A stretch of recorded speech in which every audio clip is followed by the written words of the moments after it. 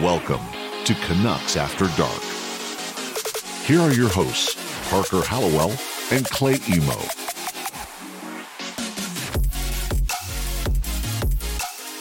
Good evening, Vancouver and everyone listening around the world. Welcome back to Canucks After Dark, your number one source for Monday night Canucks talk on YouTube and, of course, in podcast form. My name is Parker. You know me as Parker's Pucks. And, folks, the offseason is in full swing. We've got lots of stuff to talk about tonight. But before we get to that, of course, I need to introduce my co-host, who's right there on that side of the screen, the one and only Canuck, Clay Emo. How are you, Parker? I am excellent. It's a lovely Monday night. Weather's good. Yeah. I've got no lighting, so I have a pretend fireplace to light my face up, and it is a lovely night here in Vancouver.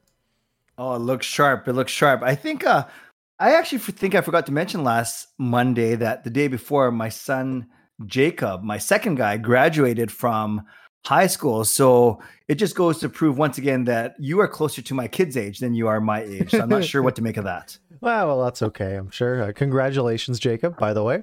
Thank you. So, of course, we've got a lot of stuff to go over tonight. We're going to go over the big news of the week, Canucks-wise, which was really just the coaching staff, some AHL news, some Pettersson news, some Hughes news. Around the NHL, a lot of stuff happened, too, especially today. So we've got a lot of fun stuff tonight. Before we do that, of course, quick shout out to everyone watching here. Of course, we try to be as live and feedbacky as possible here on YouTube. So all your comments as they come through, we see them. We'll read them throughout. If any of you bring up some fun topics later on in the show, we'll read those. But without further ado, where do you want to dive into first tonight? Well, I think we've had a nice little, pattern or way of doing it where we do Canuck stuff first, see how far that takes us, despite them not. Well, I guess there's 27 teams not playing right now, but we go Canucks part stuff first. Get us to the first half. Don't do that, and then we can start to pull up the non-Canucks topics as we go. Perfect. And I think we have a lot of Canucks stuff to talk about. Do you want to start with the players or the coaches? Let's go players first, and then because we got like 8 coaches to go through. So yeah, for sure. All right. So the two big players for the Canucks, the two real franchise cornerstones at this point: number one center, number one defenseman, Elias Pettersson, Quinn Hughes. Why don't you give everyone the latest here? Sure. No, thank you, Parker. So here's the latest. We know that these guys need new contracts. They are both. They're expiring RFA, their first entry-level contract. So they're what we call restricted free agents. We have exclusive negotiating rights. Quick caveat. A team can offer sheet Elias Pettersson. We're not worried about that because the Canucks will likely match. So we don't have to get into the nuances of that. What's important for all of us to talk about now is that whatever Hughes makes, whatever Pettersson makes, those are the priorities because that's going to basically tell us how much money we have left to sign maybe another D-man or two, another bottom 6 forward or two. And it'll basically help set whether it's $5 million, $6 million, $8 million in motion. Now, why it's important today, Parker, is Elliot Friedman's talking about it, is Rick Dhaliwal's talking about it. And I even heard Chris Gear, the assistant general manager, who I really like. I don't know about you. I really like him. And I think people who don't like Benning, they can take solace in knowing that there's a smart guy in Chris Gear alongside Benning. He said all the right things. He even said a small nuance like this. It's important that we sign Petey before Hughes and not the other way around, because if they sign Hughes first, it might give a team a signal that, they're going to be in trouble to sign Pettersson. Then let's go offer sheet Pettersson. So even a small nuance like that was fascinating to me. So Bottom line, Pettersson needs a new contract. They're talking bridge deal. And we've talked about this before many times, maybe a Matt Barzal 3x7. Quinn Hughes, potentially a longer term deal, i.e. he can make more money. And then you're trying to buy into some of his UFA years already. So that's the nuance, the difference. PD likely short-term bridge, 3 years. Hughes, as long as it's not 4 years, that's the dumbest contract ever. You want to go 6, 7, or 8 for Hughes if you're going long-term.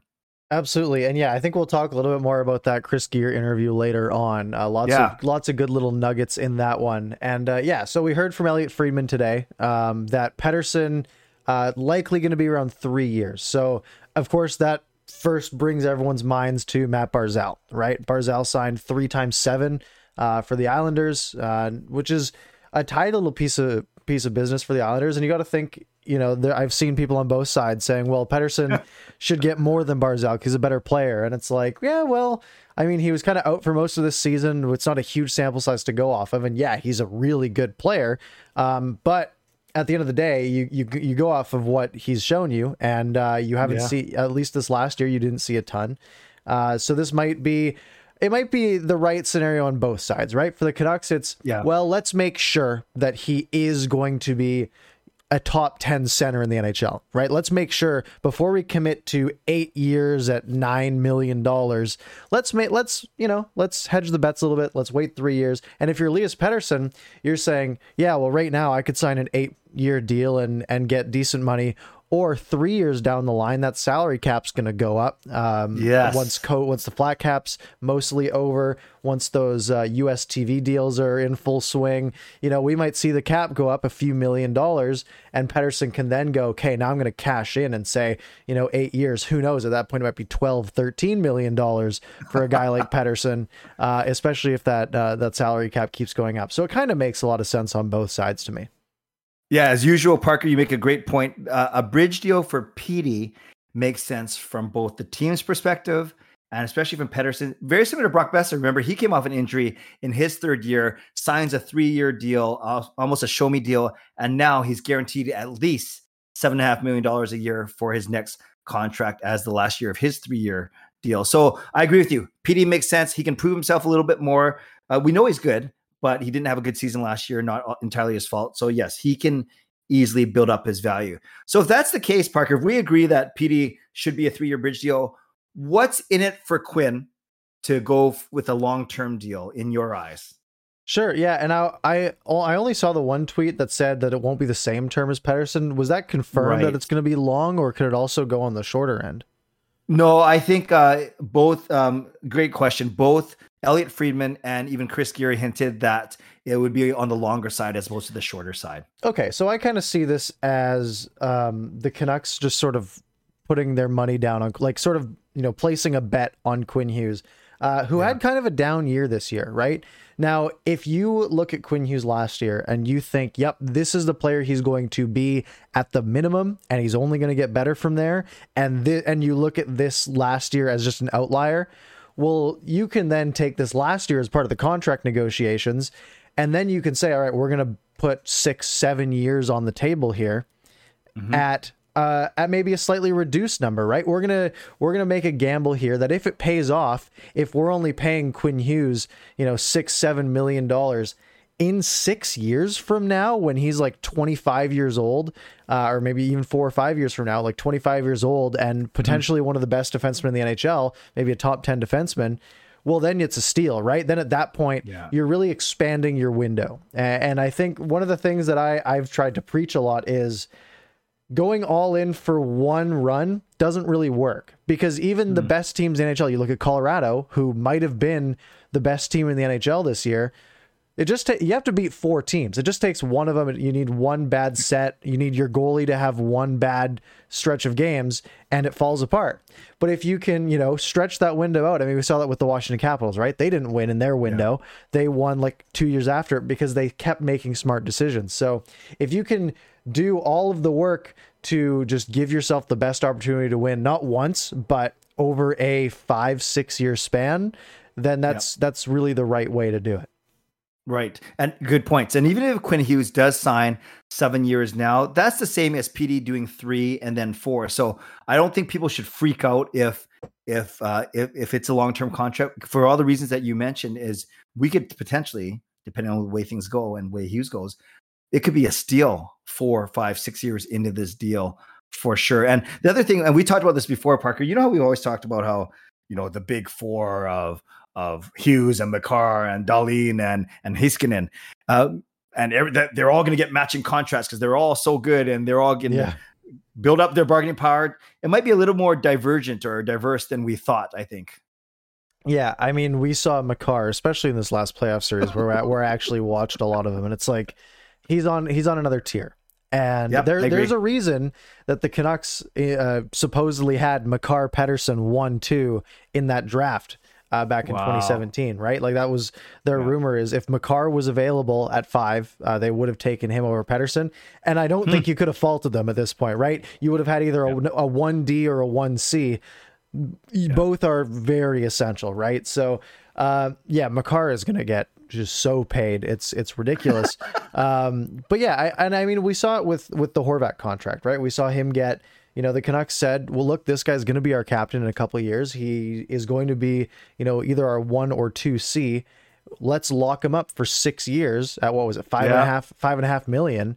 Well, I mean, you look at that now, and in theory, if the Canucks had really optimize their window to be let's make a run while Horvat's making 5.5, Pettersson's making $1 million, Hughes is making $1 million. That would have been a pretty good everything coming together while everyone's on a cheap deal. Thatcher Demko making $1 million as well. But of course, things don't always work out the way we want them to. So we'll have Horvat, eventually getting a new deal. But it was one of those deals that worked out. $5.5 million. He's worth probably more than that right now as, a team captain and a guy who would probably be a mid to low end 1C or a very high end 2C in the NHL. That is such a strong point, Parker, about being competitive, being in your window on cheap contracts. Because the way you laid it out, and imagine if it was this season, you're right, where Hughes, Pettersson on their cheap ELCs, you have Brock in his second deal, Horvat. But you're right, if the competitive window is indeed 2 or 3 years from now, as we've heard, that's Brock's new deal, that's Horvat's new deal, that's Miller if you want him back, and that's Pettersson and Hughes' new deal, and Demko. So now you have your 6 basically cornerstones all on their second or third deals, as opposed to the first or second deals. And that means less money to go and supplement the rest of the team with. So, we're not complaining. You can't do anything about it now. And at least it sounds like they have a plan. They know that this next year with Roussel, Beagle, Eriksson, and Holtby and recapture penalty all still on the books. We know that this year's kind of a, treading water year. And next summer is when we have some flexibility for sure. Absolutely. And I mean, we talk about, everything is sort of about value in a salary cap league, right? You can have the best players, but if they're making more money than their value, then they're a negative asset to the team, right? So, I mean, if the Canucks had, let's say, Brock Besser making under 6 right now, Horvat making 5.5, JT Miller making 5.25. I mean, the list goes on. Pettersson, of course, Hughes making, entry-level deals, Demko making $1 million this year. And you take away, let's say Edler making $6 million, Myers making $6 million, Beagle, Roussel each making 3, Sutter making 4.5, right? Don't forget Louis. Louis, the Luongo Capricato, right? Let's say the Canucks had optimized everything in a way where they had those core guys on those cheap deals, and they had $25 to $30 million of salary cap going into free agency last year. You think this team wouldn't be a contender? Like that, another 30 million, right?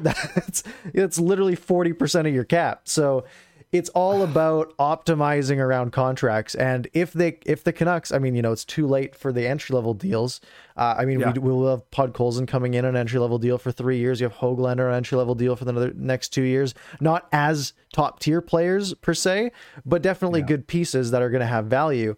If you can set yourself up for the future and set yourself up for a window where you're going to have some players, maybe you're taking a gamble, but you're going to have these good value contracts, 3-4 years down the line when the Canucks should be hopefully in the heart of their contending window, then, that's just setting yourself up for success. Man, I don't know what makes me more sad. The fact that you laid out the missed opportunity we had this year with $30 million tied up in kind of superfluous players, or the fact that tomorrow is the 10-year anniversary of Game 7. I thought that was really sad, but you just made me even more sad. Thank you. I appreciate you, brother. It's all sadness in Canucks land. That's all we're here for. So no, I think that was a pretty good breakdown. So hopefully in the chat that helped everyone that's here about what they're looking at for both Petey and Hughes. Should we talk about some of the coaches now? And do you want to walk us through this one? Sure. Yeah. Lots of big news around the Canucks front. Or on the coaches front. Let's start, I guess, with the smallest category, which is not returning. And that's Newell Brown, the power play coach for the Canucks. And he's had a lot of backlash in social media the last few years around the power play of the Canucks with, the drop pass that isn't executed very well. And just sort of the static power play setup for the Canucks. So Newell Brown let go. So that's one change. Extended wise, Nolan Baumgartner will stay on as the as one of the assistant coaches. Jason King staying on. Ian Clark getting a promotion in name only to director of goaltending operations, but he said in his interview with Halford and Bruff that he was already doing all this stuff anyways. So he is sticking around. Daryl Seward staying around as the video coach, which is sort of more behind the scenes. And then two more people brought on, hired Bradshaw as an assistant coach and Kyle Gustafson as a special assignment coach. Let's start at the top 10. Newell Brown, what are your thoughts on them not bringing him back? Let's not forget that we were the fourth best power play in the league just 2 years ago under Newell Brown. And maybe that was because Pettersson was our new shiny toy, and Hughes Hughes just came in at the end of that was his first full season. So I can see why, that power play was good just 2 short seasons ago. But yes, it did falter a little bit. It's funny you mentioned the drop pass. Parker, you know this. Every team uses the drop pass now. They just probably use it a little better than we do sometimes. Yeah. Like they actually give it to a guy who has speed coming on. Not that our guys are slow, but we've talked about this before. I think the power play, when you have that personnel, that should be good enough to be way better than it was. Just too static, too predictable, not enough movement, and therefore easier to defend. So from all accounts, he was a really good person, a great coach. Guys liked him, and Travis Green knows that he's going to get another job, but I have no problem with changing things up. I know you and I talked about maybe surprised that it was maybe Brown and not Baumgartner that took the axe, but in this case, it was indeed Newell Brown. Yeah, and we mentioned sort of, the personnel the Canucks have, and this, most teams in the NHL have good power plays, right? Like they have good players on their power play. And you could look at the Canucks group and say, well, maybe they're not top tier, but they're one of the maybe one of the better ones, or even middle of the pack. This last year, though, 25th in the NHL on power play percentage was 17.4, and that's in the North Division, which was notoriously leaky on defense, I think it's fair to say. The Edmonton Oilers had the number 1 power play in the league with 10% more, like 10% higher, which is actually 30% better on the power play at 27.6%, right? What's the difference? Yeah. Well, Connor McDavid and Leon Draisaitl, of course, but also the movement, right? I mean, it's making the most out of that personnel. So I think that's the direction they went. And we're at the point where if Travis Green thinks that that's the right move, and it's a move that he thinks will improve the power play, I can't argue with it, because I think it needed a shake up at the very least. Yeah, it's a trickle down effect. If you're not good on your power play, then teams won't be afraid to take penalties against you. They'll rough you up a little bit, and then you're asking questions about team toughness. So how do you make them pay? You make them pay by taking penalties, by scoring on your power play. So let's see what happens. Whether Shaw is known, I know we'll get to him. He's known as a defensive guy, but he's known as a very bright guy. So he's going to help, I think, all areas of our team for sure. All right, on to the extended category. Nolan Baumgartner, defensive coach. What are your thoughts on that? Yeah, a tiny bit surprised, but do you blame our defense on our systems, on our personnel? Maybe a combination of both. I do know that the club thinks he's a very bright mind. He played in the system. So I didn't think both Brown and Baumgartner would be gone. So the fact that if Brown was the one that was going to go, I guess it makes sense. And I think, we've talked about this. Schmidt got better. Hamonic got better as the year went on. So maybe we can chalk it up to just a crazy year last year. I don't know. I don't mind him, but I'm not his biggest fan. How about you? I'm more honestly, at this point, I don't know a lot about I don't know what a defense coach does day to day, right? I don't know the impact he has, right? We can look at it and say, yeah, the Canucks defense wasn't great this year. And then we can also look at the players and say, okay, well, on paper, the Canucks defense also wasn't great this year, right? So at that point, is it the personnel? Is it the coach? It's hard to tell. So again, It's one of those ones where I don't know. I thought the defense wasn't great, but that doesn't necessarily mean the coach was the problem. Sure. Agreed. All right. Next on our list is Jason King, former Vancouver Canuck, played something like 55 games for the Canucks back in the day. A staple on the Manitoba Moose. Sticking around with the Vancouver Canucks, still as an assistant coach. I guess just brought on this year. He was in the Utica system for a few years, coached in Utica for I think 4 years.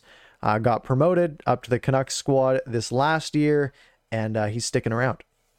Yeah, and he actually, in essence, takes Newell Brown's position as the power play and offense forwards coach behind the bench. So he will join Travis Green on the bench. And did you know, Parker, I know this was right when you're a lot younger than I am. So I don't know if you remember, he was actually on a line with the Sedins, and they called themselves the mattress line because you have 2 twins and a king. So yeah, there you go. Yeah. So I do.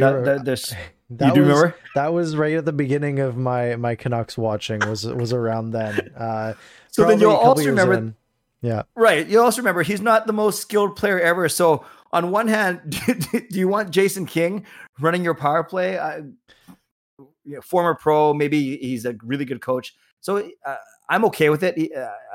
He was okay. He was just okay. So I'm kind of indifferent. I don't mind it. Maybe a new fresh eyes, fresh philosophy might do the team well. Right, but you don't have to have been a great player to be a good coach, right? I mean, we see a ton of coaches that weren't pro players at all. And for a guy to have been drafted, 7th round back in 2001, to have come out to actually have played, albeit only 59 NHL games. You probably think it's probably not a skill thing that's the reason he made it. It's probably an IQ thing, right? It's probably he thought the game really well, even if he didn't have the skill to back it up. And that's more important as a coach than a guy with good hands. So, well said. Good point. I think, if he is shown, clearly, look, the guy is still only 39, right? Like he's literally still at an age to be playing in the NHL still, had he been a better player. He's already gone. He's put in 7 years as an assistant coach already. That's, clearly guy's dedicated and he wants to learn. And, if he's got the brains, then that's good enough for me. Sounds like what's that song? I've got the brains. You've got the, anyways. Yeah. Let's make lots of money. I'm not sure if he's going to be making lots of money, but yes, good point. Okay. And then I don't think don't have to talk too much about Daryl Seward. I guess we trust that he's doing a good job as a video coach. I don't know. I guess so. They haven't called me yet, so I guess he's doing fine. They should, man. Have they seen your breakdown videos? Apparently they not. Should. Well, hey, quick aside. Is that I don't want to put you on the spot here. Is that something you are either aspiring for, or just would you entertain if a team like the Canucks came after you? I would totally entertain that. It would be a chance at a Stanley Cup ring. So like that's I wouldn't care about the pay. I'd be gone in a heartbeat if any team, because it'd be if I could have a Stanley Cup ring from not being a good hockey player, that'd be sweet. Well, let's see. Let's have a little competition, and I think you're going to win. Let's see who gets hired first. You as a video analyst, or me as an organ player. We'll see who gets into a hockey team first. We've got a long ways to go, I think, but we can dream. All right. And of course, the big one, the big extension, Ian Clark. And this one was a little controversial. We didn't know if it was going to happen. We had rumors that, the deadline got missed and it looked like he would be gone, most likely, based on what happened in Columbus. The Canucks, got Travis Green done. Chris Gear sort of mentioned that hierarchy that they had to drill down in, which I kind of disagree with. I think you can have, I think you can multitask to go back to sort of the running theme of the management group. But they were able to keep him, and a guy who is regarded around the NHL as one of the best, if not the best. It seemed like a no-brainer to get it done, and it did. Yeah, what was cool is I remember watching, obviously, I know what I talked about. I watched your video about this too when it happened, is you did a really good job of breaking down exactly the timing. And you said that if you're that good, you don't really have to wait for this hierarchy and this timeline. And you did a really good job talking about his history of kind of being a shrewd negotiator in his previous deals. I kind of went more along the fact of this 5 years matches Thatcher Demko's 5 years. And that's saying something, right? When Benning's only getting 2 left, when Travis Green's only getting 2, and your goaltending coach is getting 5, that says a lot about it. The other thing I was going to say really quickly is it was cool. I was on my cousin Dusty's podcast, and he was explaining to me how more teams are starting to go to this director of goaltending approach.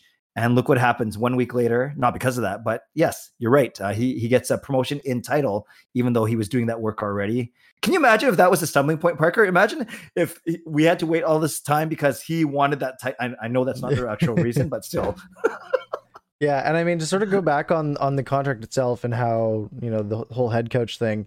I mean, if you're scared to hire this guy because you're not sure if your head coach is going to come back, right? So let's say Travis Green doesn't re-sign, you go out and get a new head coach, and your main worry on not re-signing your goaltending coach would be, well, maybe the new head coach doesn't want him and he wants his own goaltending coach. But when we're talking about a guy who's regarded around the league as the best, or one of the best, who the starting goaltender of the team has come out and basically begged management to re-sign the guy. And even the backup goalie has had great things to say about him, even though he's changed a lot of things about his game. And from what we've heard, can be very demanding. That should be enough, right? You think it's like going out and being like, well, I don't know if we should bring back Connor McDavid next year because we're gonna have a different head coach. And what if he doesn't want Connor McDavid on the team, right? Like it's crazy to me. And yes, a goaltending coach isn't gonna have the same impact as Connor McDavid is, but at the end of the day, if he's the best, he's the best. So whoever's above him on the hierarchy would love to have him as part of the team, especially if he's gonna make your goaltending better. Going back, and of course the whole 5-year thing, it just makes a lot of sense to me. You know, it sort of falls in with what I just said. It makes more sense to have him as sort of a separate entity than the rest of the coaching staff. Absolutely. And I've not even joked around about my cousin Dusty looking for, being with the Kings, with the Jets, looking for a new team. So I guess it won't be the Canucks. So maybe Dusty goes down the I-5 to Seattle, but we'll worry about that when it happens. All right, let's go on to the new hires. Let's start off with the lower key one, Kyle Gustafson. Do you know anything about him? An Nothing. I just know / special assignment coach.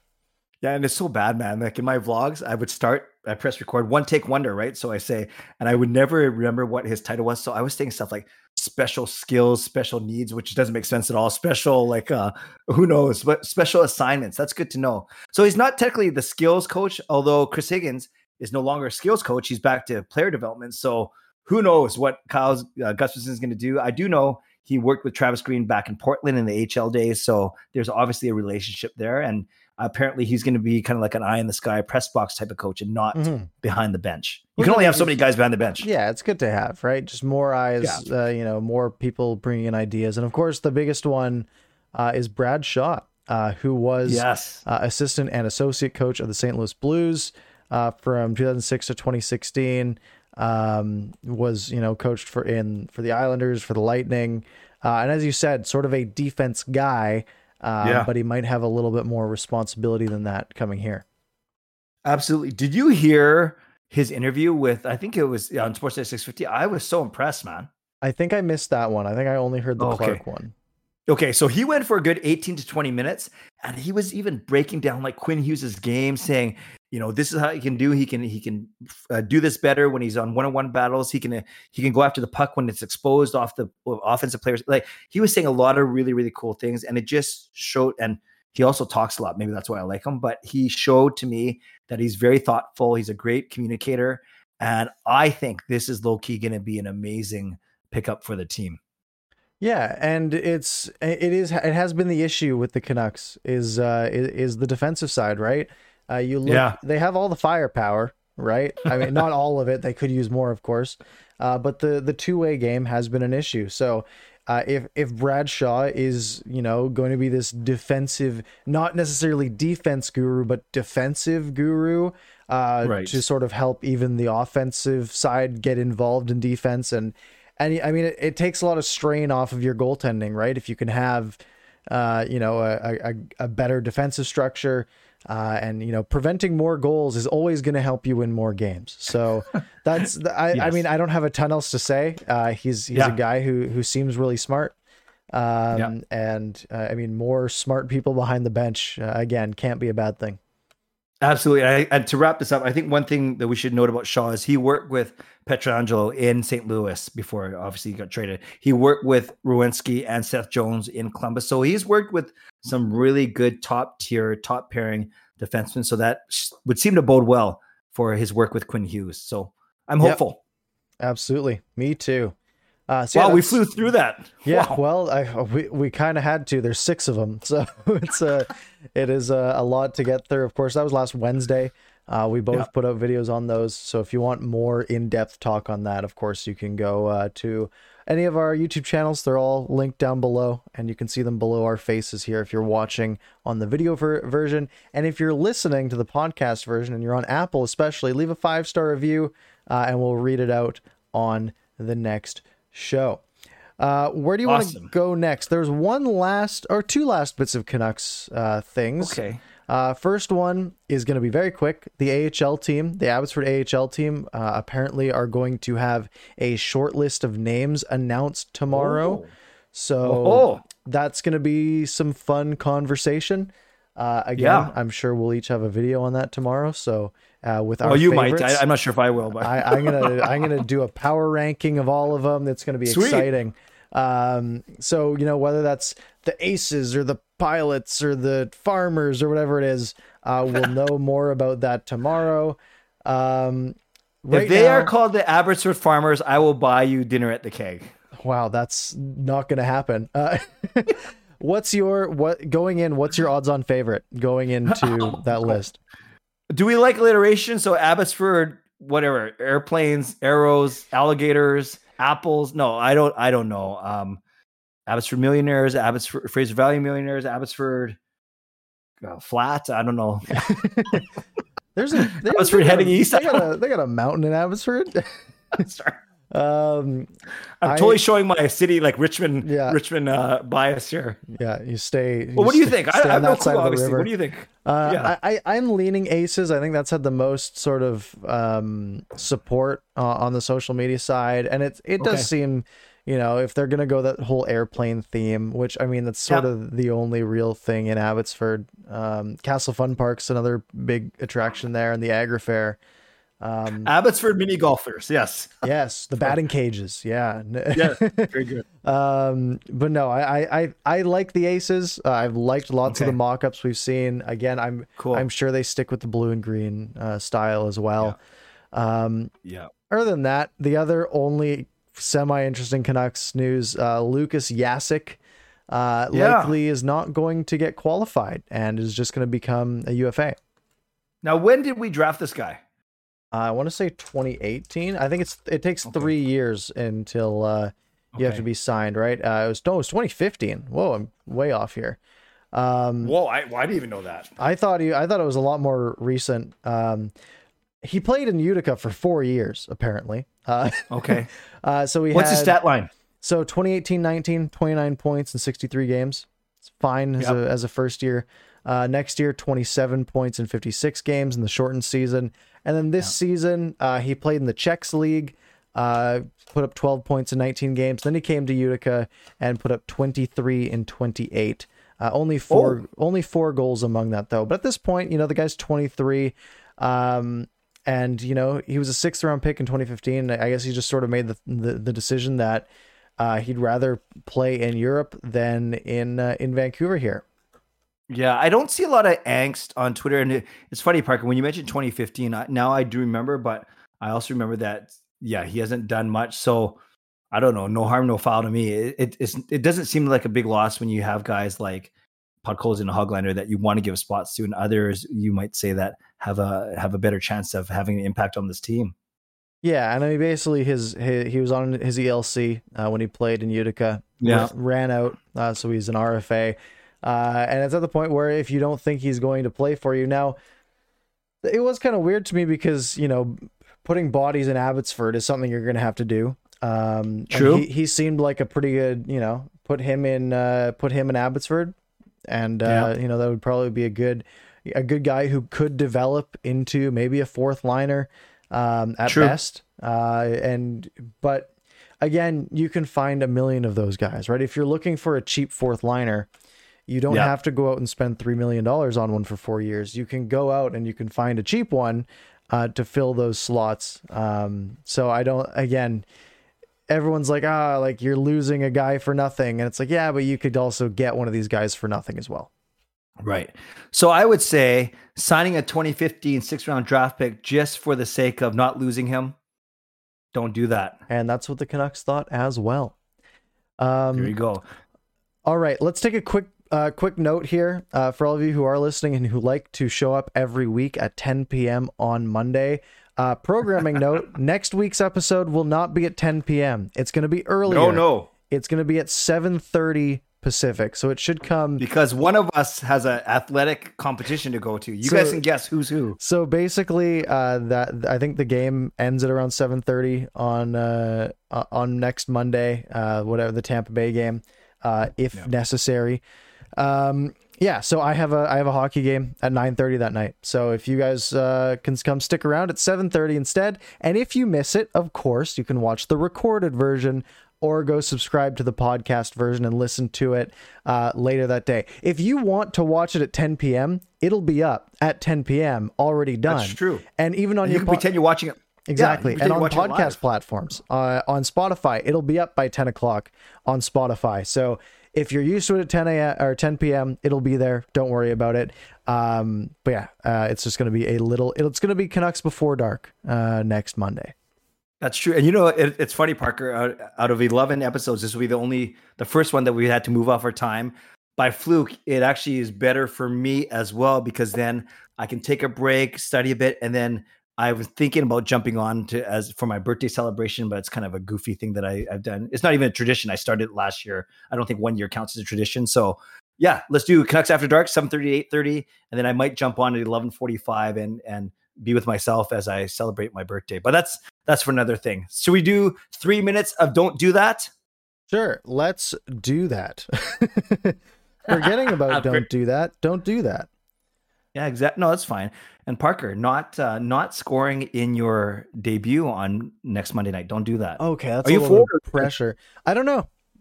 Usually I switch back and forth. I'm better at defense, so I usually play defense. But I like to play forward because scoring's fun. Of course. I got one from Lucas that he sent to me saying switching fan bases for the Seattle Kraken. Don't do that. And now I'm not going to mention any names, but there is a podcast on a certain podcast network that I saw is going to be the WHL podcast. Basically, they are going to be supporting the Kraken. Don't do that. Don't do that. And actually, Joshua Gold on my YouTube channel today said the exact same thing as switching allegiance to the Seattle Kraken. That was Josh Gould. Sorry, Josh. I had Lucas's right below that, and that wasn't even relevant at all. Sending me DMs and expecting me to get them right. Don't do that. A rare gap. No, that was pretty funny, actually. That was good. I'm glad you mentioned his name. Well, he'll be like, hey, that guy had the exact same tweet as me. Yeah. Fangirl, not putting Eriksson on the Abbotsford to be named AHL team. Don't do that. That's fair. Well, save $1 million of cap space. Yeah. Right around there. Yes. And yeah, go ahead. Go for it. I wasn't even going to. Justin, not being here next week for Clay's late night birthday stream. Don't do that. When did you say that was? 11:45. You're doing it? Yeah, it's gonna be so stupid. Why? So here's the thing. Really quick. I'll be very quick. Last year, it was on a Sunday night, so I did my regular Sunday night stream, and then I took a bit of a break, and I came down, and then I this is how much of a dork I am. Why would you just make the 10 o'clock one the birthday one? Because then if I want to be there when the clock turns, then it's a 2-hour stream, and I can't handle that. Yeah, so it works out. Monday night, it's perfect. Canucks After Dark with you. Take a break, come down 11:45, do a small half an hour stream, and we'll see if there's like even 5 people that show up. We can do this, pat myself on the back, and then I'll go to bed and then we'll go from there. Yeah. Gotcha. Okay. See, I assumed that like that day was your birthday, and I was like, just why are you postponing it so long? But if you want to be there as the clock turns, I mean, you could just do the stream the following day. But I digress. Anyways. But I do have that in the plan too. But we'll just worry about that later. Okay. C edits. Not listening to Brad Shaw when your team wants to be a contender. Don't do that. Exactly. C edits. I'm with you. Brad Shaw is going to be awesome. Yeah, honestly, anyone who has a brain and a good one, good by me. And Verno, I think, is throwing shade at me with the next one. Why don't you read it? Saying, I don't know that guy when talking about Canucks' new coaching staff. Don't do that. Now, I'm going to give you guys a little peek behind the curtain here. Look, we make videos and talk about our favorite team all the time. We don't know everything. Yeah. Are we expected to know off the bat when we see like, oh man, the Canucks got Kyle Gustafson. No disrespect to Kyle if you're watching out there, which I know you aren't. But like, look, we don't know everybody in the NHL coaching industry, especially, so at the end of the day, look, we just do our research. We package it all up into a easy, digestible format for you guys, and we hope you enjoy it. And last one, Dexter, tell me you get this one, Parker. Dexter's really funny, but I'm not sure where he's going with this one. Budging in front of Travis Green at the buffet on the road. Don't do that. Is there a story there? I Googled it and I can't find anything. Okay. Dexter, explain yourself in the chat, please. Yeah, I am interested in some more context there. Having a bottom tier power play, don't do that. Okay, we'll stick that one in. Let's get that up. All right. 10 minutes of whatever you want before we go to them. Let's talk about the rest of the NHL. A lot of stuff to fit in here. Dexter says he doesn't want anyone taking all of Travis Green's food. Okay. Sure. First one, big news from today. Gerard Gallant, free agent head coach, formerly of the Florida Panthers and Vegas Golden Knights. Again, fired from both for kind of unknown reasons. We never really found out why, considering they were performing well. And he seems to be a very good coach. Signed on with the New York Rangers today. So they had a full sort of house cleaning. I want to say about a month ago. They went out. They got a heck of a coach to help try to build up some guys like Alexis Lafreniere and the rest. Do you think the World Championship gold medal sealed the deal, or do you think this was in place already? I would assume it was in place already, and they had to wait for the World Championship to end. It would be a really weird thing to. Now, if they had just lost every game in the World Championship, which they almost did, could that have put some things in jeopardy? Maybe, but I think he had the resume going in, right? Like his resume sort of spoke for itself.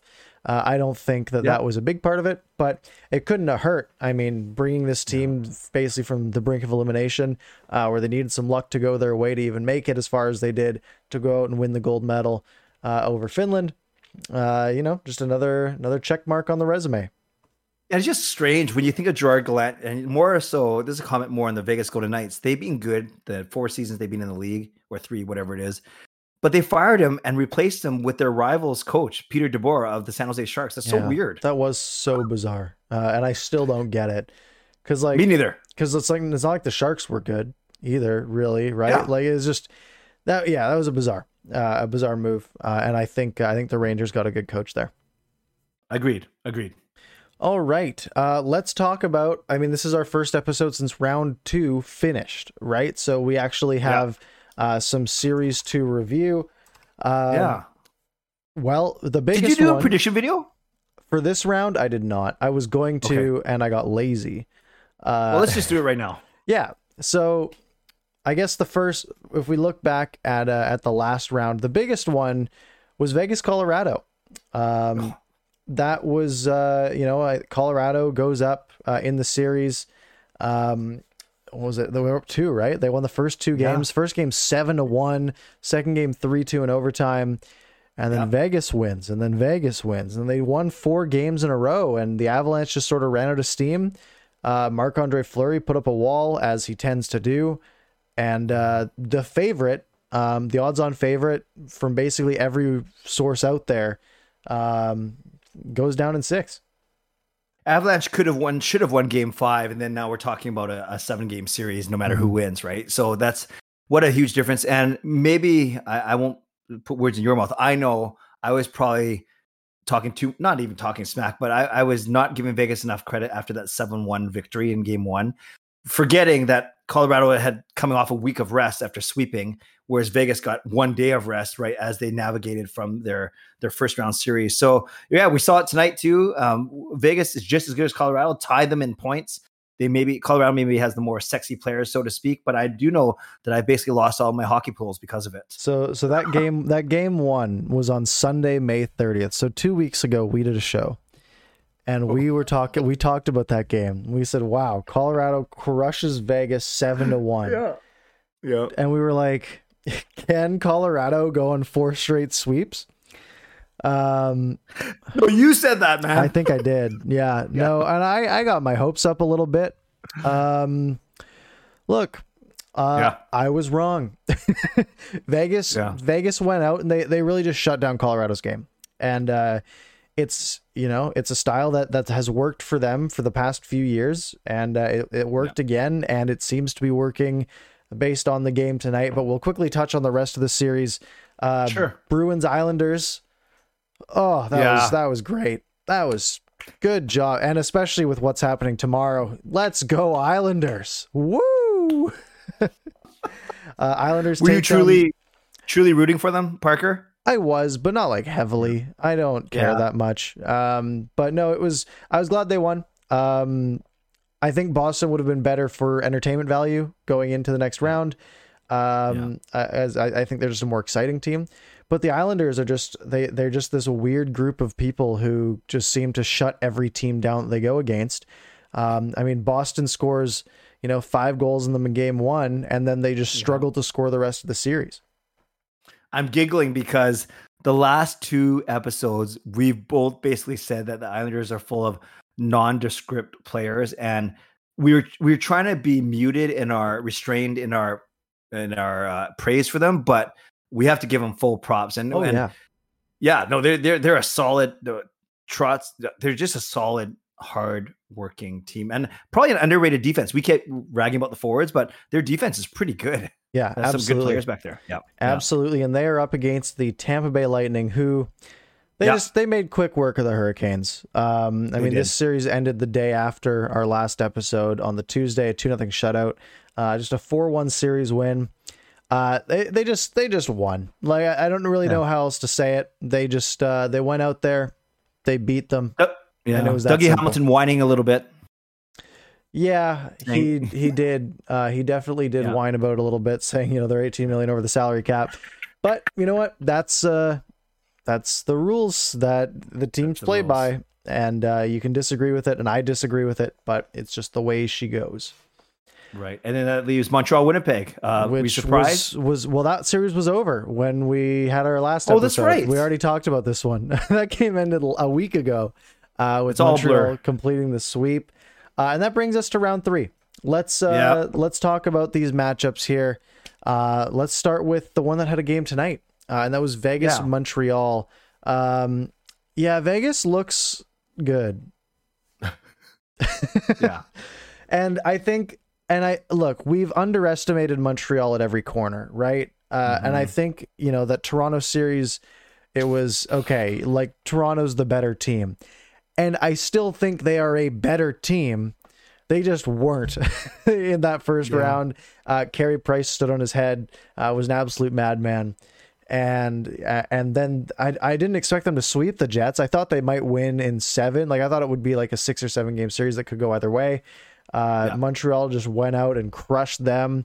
And now they're up against Vegas, who... Yeah. I mean, look, we've done this before where we're like, after game 1, man, this one team looks really good, when it was the whole Colorado and Vegas team. But I think it's different this time. So I didn't watch the whole game, Parker. I know you did because you had to do a breakdown video.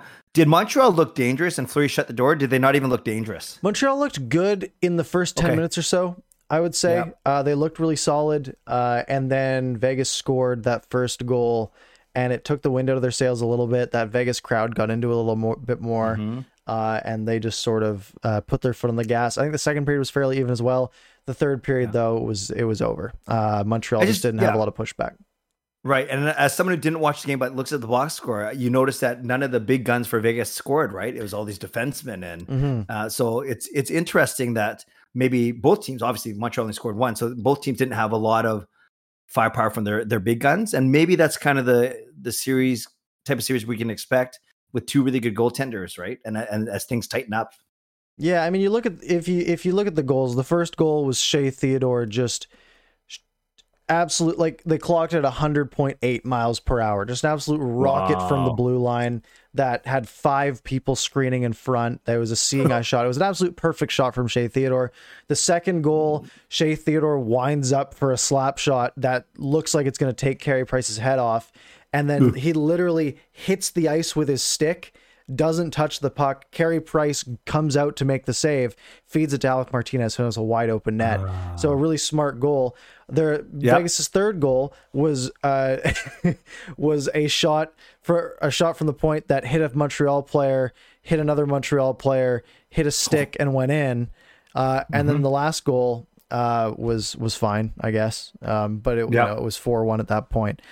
So it was, the goaltending was good. Look, Carey Price did everything he could. He made one unreal save on Mark Stone on a 2-on-1. But Vegas was just the better team. So what's your ultimate prediction for this series? I'm gonna say Carey Price steals a game or two, because it's hard to bet against that. Like I see one game that Montreal wins, 2-1, 3-1, 3-0, something like that. I'm gonna say Vegas in 5 or 6. I'll go 5. Okay. Maybe Montreal wins like game 3 or something, and then this series is over middle of next week. I'll take 6 then. Vegas in 6. So we agree on the Vegas. Okay. All right. And the other series is from last night, the first game, or I guess yesterday at noon, I think it was the first game. New York Islanders, Tampa Bay Lightning. And again, we keep betting against the Islanders. And I went into this one thinking, I was like, man, I can't keep betting against the Islanders. They keep winning. Tampa in 6. And then they come out and they just use their same style, and they just shut down Tampa Bay. And for some reason, no one can score on this team, right? The only goal coming from Braden Point on the power play with the net empty with 54 seconds to go. So at that point, that's, you can't really count that as like, oh, wow, they put on the pressure to get a goal, right? Like that's just going to happen sometimes. But yeah, the Islanders they just shut the door. Yeah. Before the season started, I did say Tampa in 6. I can't change it now just because they lost the first game, although that means they got to win 4 of the next 5, which is going to be pretty tough against a very stingy Islanders team. Yeah. Just as we said, by the way, kudos for not calling them conference finals, because as we talked about, there are no conferences this year. There are 2 semifinals. So just as we said that Vegas Montreal is going to be low scoring, I actually think the same for Tampa, New York. It's going to be another defensive struggle. And New York was able to shut down the big guns for Tampa. I don't know if they'll be able to do that all series. But I did say Tampa in 6 before the series started, although that's going to be pretty tough. I think what Tampa needs is they need to shell the Islanders in one game. Yeah. I think if Tampa Bay comes out tomorrow night and scores like 6 goals, then I think we're looking at a series where they have all the momentum. The Islanders maybe lose a little bit of faith in their system, and they just and they roll them. But if the Islanders can come back in the next game, even if they lose, let's say they lose 1-0, the Lightning win 1-0. Well, if you're the Islanders, you're like, well, we're still doing everything right. We just got to score 1-2 goals, right? Yeah. So I think that's really what's going to come down to is Tampa Bay needs this game, needs the doors to sort of blow open a little bit. They need, they need to be able to, they can get some pucks through, they can get a few fluky goals even. Then I think that's what they need to really take over the series. But if it stays low scoring, I think the Islanders are just going to keep sort of suffocating them. Sure. Just before you give your prediction, those of you that are still in the chat, why don't you type out your predictions for both series, Vegas, Montreal, and New York, Tampa, and games as well. So what are you saying, Parker, for this one? My initial reaction before the series started, I was thinking Tampa in 6. I think I'm probably leaning Tampa in 7 right now, which, the odds probably aren't in my favor for that, with, them needing to win 4 out of the next 6. But I just think they're still such a good team, and it's nothing against the Islanders, just Tampa Bay is so good. You're talking best goalie in the league, some of the best players in the league. Victor Hedman, who had an off year, if he's back in form, I mean, he's one of the best defensemen in the NHL. I put out a post on my YouTube channel, and I said, "What's your pick for the Stanley Cup Finals matchups?" It's basically a way to gauge who thinks each team's going to win. Can I guess? Sure. I bet people said Vegas Tampa. Vegas Tampa was number 2. What? The exact opposite was number 1. So Isles Habs was the number 1 predicted by my viewers. And I think this might be biased. I think I had a bit of an influx of Habs fans recently from my Scheifele video. So Isles Habs had 37%, Tampa Vegas 30%, Tampa Montreal 22%, Islanders Vegas 11%. So if you break that down, 48% of people picked the Islanders, 52% picked Tampa, and then 59% picked Montreal, which I think is that sort of bias coming in from my Scheifele video, and 41 took Vegas. Wow, well, that's surprising to me, and it's opposite of what we said kind of collectively in our predictions. Is if both of us were one person, we have Tampa versus Vegas in the final. Yeah. Interesting. Well, Montreal, New York would be, as we've talked about, we kind of the battle of the understated underdogs for sure. Yeah, no, that would be. I mean, I'm hoping Vegas doesn't win. That's sort of on the team I'm on right now. Is I'm just anti-Vegas. I don't want a 4-year-old team to win the Stanley Cup. That's just It's not right to me. Just think of the sense of entitlement they would have in Vegas after something like that. Be like, oh, wow, Canucks fans, eh? How's that 50 years been? Right? Like and then imagine if Seattle gets some funny ideas and they do something funky too. Yeah, Seattle's going to have a harder time, I think. I think GMs are going to not outsmart themselves like they did in the last set. Absolutely. Wow, look, 57 minutes fly by. Should we do a few minutes in the chat box then for some questions? Absolutely. If you guys have anything that you want us to talk about, any questions, any topics, anything like that, we've got 2.5, 3 minutes left to go. So we'll fit it. We always go a few minutes over, so we'll fit a couple in here. Yes. Fangirl asked thoughts on the new additions to the Canucks Alumni Association that were announced on the weekend. I got to look that up. I don't even know. I saw Bieksa was in there. Hamhuis was in there. Okay. A couple of others that I've never heard of. Okay. Well, because I'm old and you're young. Okay. Yeah, there's some really plain names that like here I'll read a couple. Okay. Oh, Burroughs was one of them as well. Okay. But like I don't know who Kurt Ridley is. Is that a big one I'm missing? No, it's not a big one. No. Mark Curtin. Yeah, actually, he's okay. Yeah. Okay. Yeah. So it's a bunch of people who played for the team. Okay. There's a guy like this. This is a made up name, right? Larry Goodenough. He's good enough to get an alumni association. So I'm looking this. This is actually a hockey player. That is the lamest name I've ever heard. Larry Goodenough. He played, looks like about 100 games for the Canucks and had about 26 points, 25 points, 28 points. Good for Larry. It was good enough. Yeah, that's well, he's better than Joseph Sucky too much or whatever. That doesn't sound great either. Yeah, no. Okay. Either way, yeah. So that was a fun one. Okay, that's good. Well, there's some names in there that I recognize. That have Hamhuis, Bieksa, and Burroughs at least. All right. Do you want to grab another one? I've been reading a lot Larry's name too much. No, that's fine. Arsenal says, would you guys rather have a good defensive team like Vegas or New York, or a high-end skill team like Colorado for the future? Do you think one style is more effective than another? I don't think one is more effective than the other. Look, I mean, if the Canucks were to bring in like a Barry Trotz, it would be one of those things where it's like, man, this is probably really good for the team, and it's going to be really not fun to watch, right? Yep. And it's one of those things you have to balance, right? Look, I'm all for doing everything you can to win the Stanley Cup.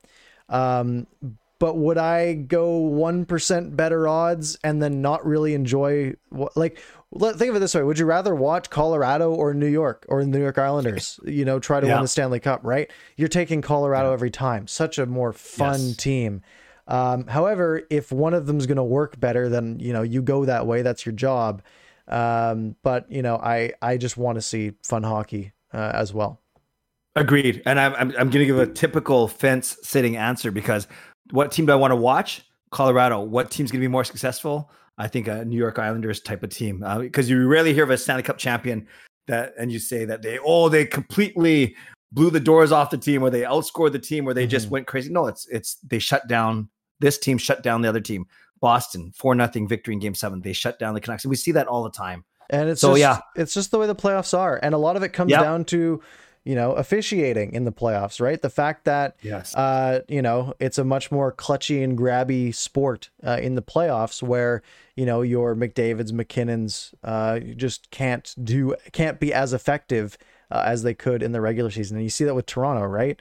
Even though they did add some of that grit, which is just a bunch of old people, is grit apparently. It's a different sport. Absolutely. Yeah. So I don't care if we're offensive or defensive. I just want to see us win more. Dexter says, do you guys think that Seattle should sign Dougie Hamilton? I think anyone should sign Dougie Hamilton if they have the chance. He is so good. I think if the Canucks had the opportunity to sign Dougie Hamilton, he's one of the best defensemen out there. At the end of the day, I saw Top Down Hockey's model had him at 98th percentile for wins above replacement as a defenseman. So I mean, we're literally talking about a top 10 defenseman in the NHL at the end of the day, and adding him to any team would be a crazy good addition. And it's weird how much he's jumped around. That was also some big news that came out today, that the Hurricanes have given other teams permission to talk to him. But look, I mean, he's going to be 28 at the start of next year, which is sort of the start of a decline usually. But when a player's this good, if you're going to bet on anybody, you bet on a player that as good as Dougie Hamilton. It's surprised he didn't work out that well in Calgary. I don't know what the issues were. Granted, I don't follow the Flames that much, so I don't know for sure. Yeah, not enough museums, potentially. Is that a thing with him? Is that apparently he loves museums. I think that was something that came out from Calgary when he got traded to Carolina. And apparently, like, all the guys would want to go out to like the club one night, and he would be like, just go off on his own to some museum. That's just his thing. He's a museum guy. Okay. And I mean, we've got an art gallery, we've got Science World, we've got aquarium. We've got an aquarium. Yeah, we've got a big park with a lot of trees in it. We've got a wall that goes around the water. So, all right, start putting the recruiting video together, Parker. Yes, it's gonna be like the remember the Edmonton video on when they tried to get the bubble there, and it was everywhere but Edmonton was in that video. Yes. We'll just do the same thing. Well, I guess it worked. They got it. They did, and the players did not get to go to Banff or anything like that, but they were sold on it. Oh, false marketing, false advertising. Yeah. Unbelievable. Don't do that.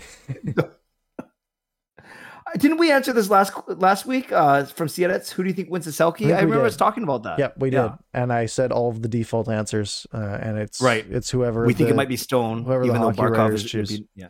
There you go. Okay, here's one more. Johnny Canuck, would you expose Myers for a chance to unload the contract and free up the cap space? Yep. Yeah. Yep. I don't think. Do you think that does any? Yeah. Do you think that does anything for relationship, or you're not worried about that, Parker?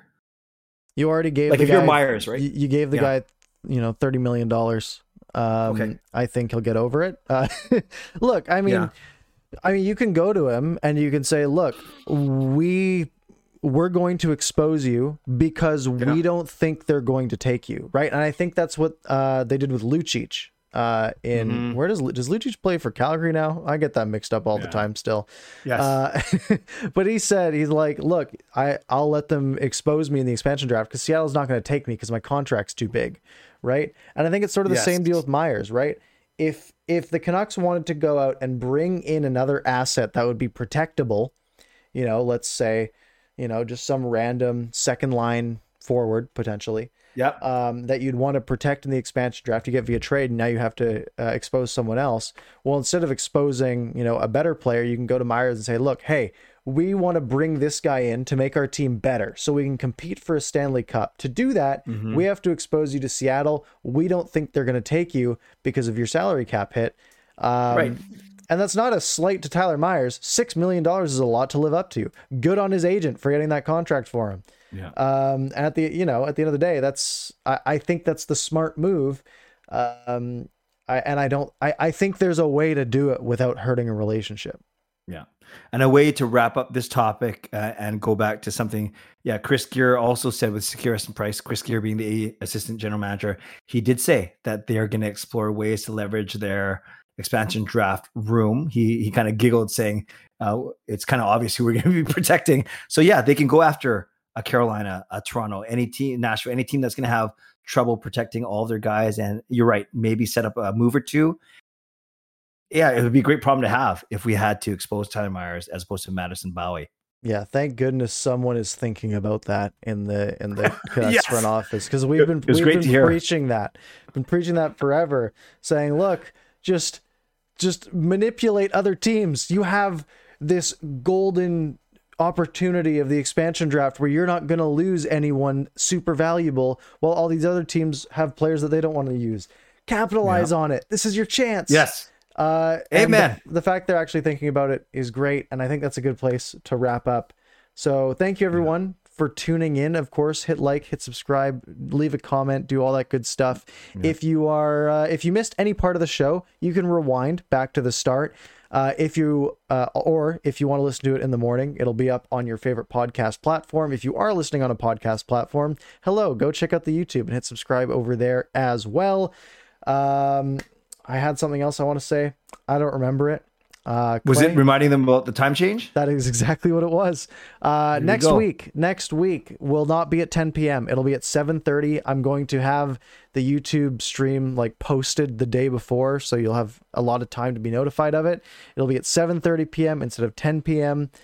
So 2.5 hours early. It'll still go the full hour. And if you tune in late, it'll still be up on YouTube at 10 p.m. anyways, so you can watch it, the VOD there, and of course on all the podcast platforms that night as well. Anyways. Yes, we want you guys to join us. We want you guys, because we'll have more hockey to talk about, maybe a contract signing, maybe a Sedin sighting. Who knows? We'll find stuff to talk about and come celebrate my last day of being 47 years old together. Perfect. Anyways, that's it for us. Thank you guys so much for watching, and we'll see you next week.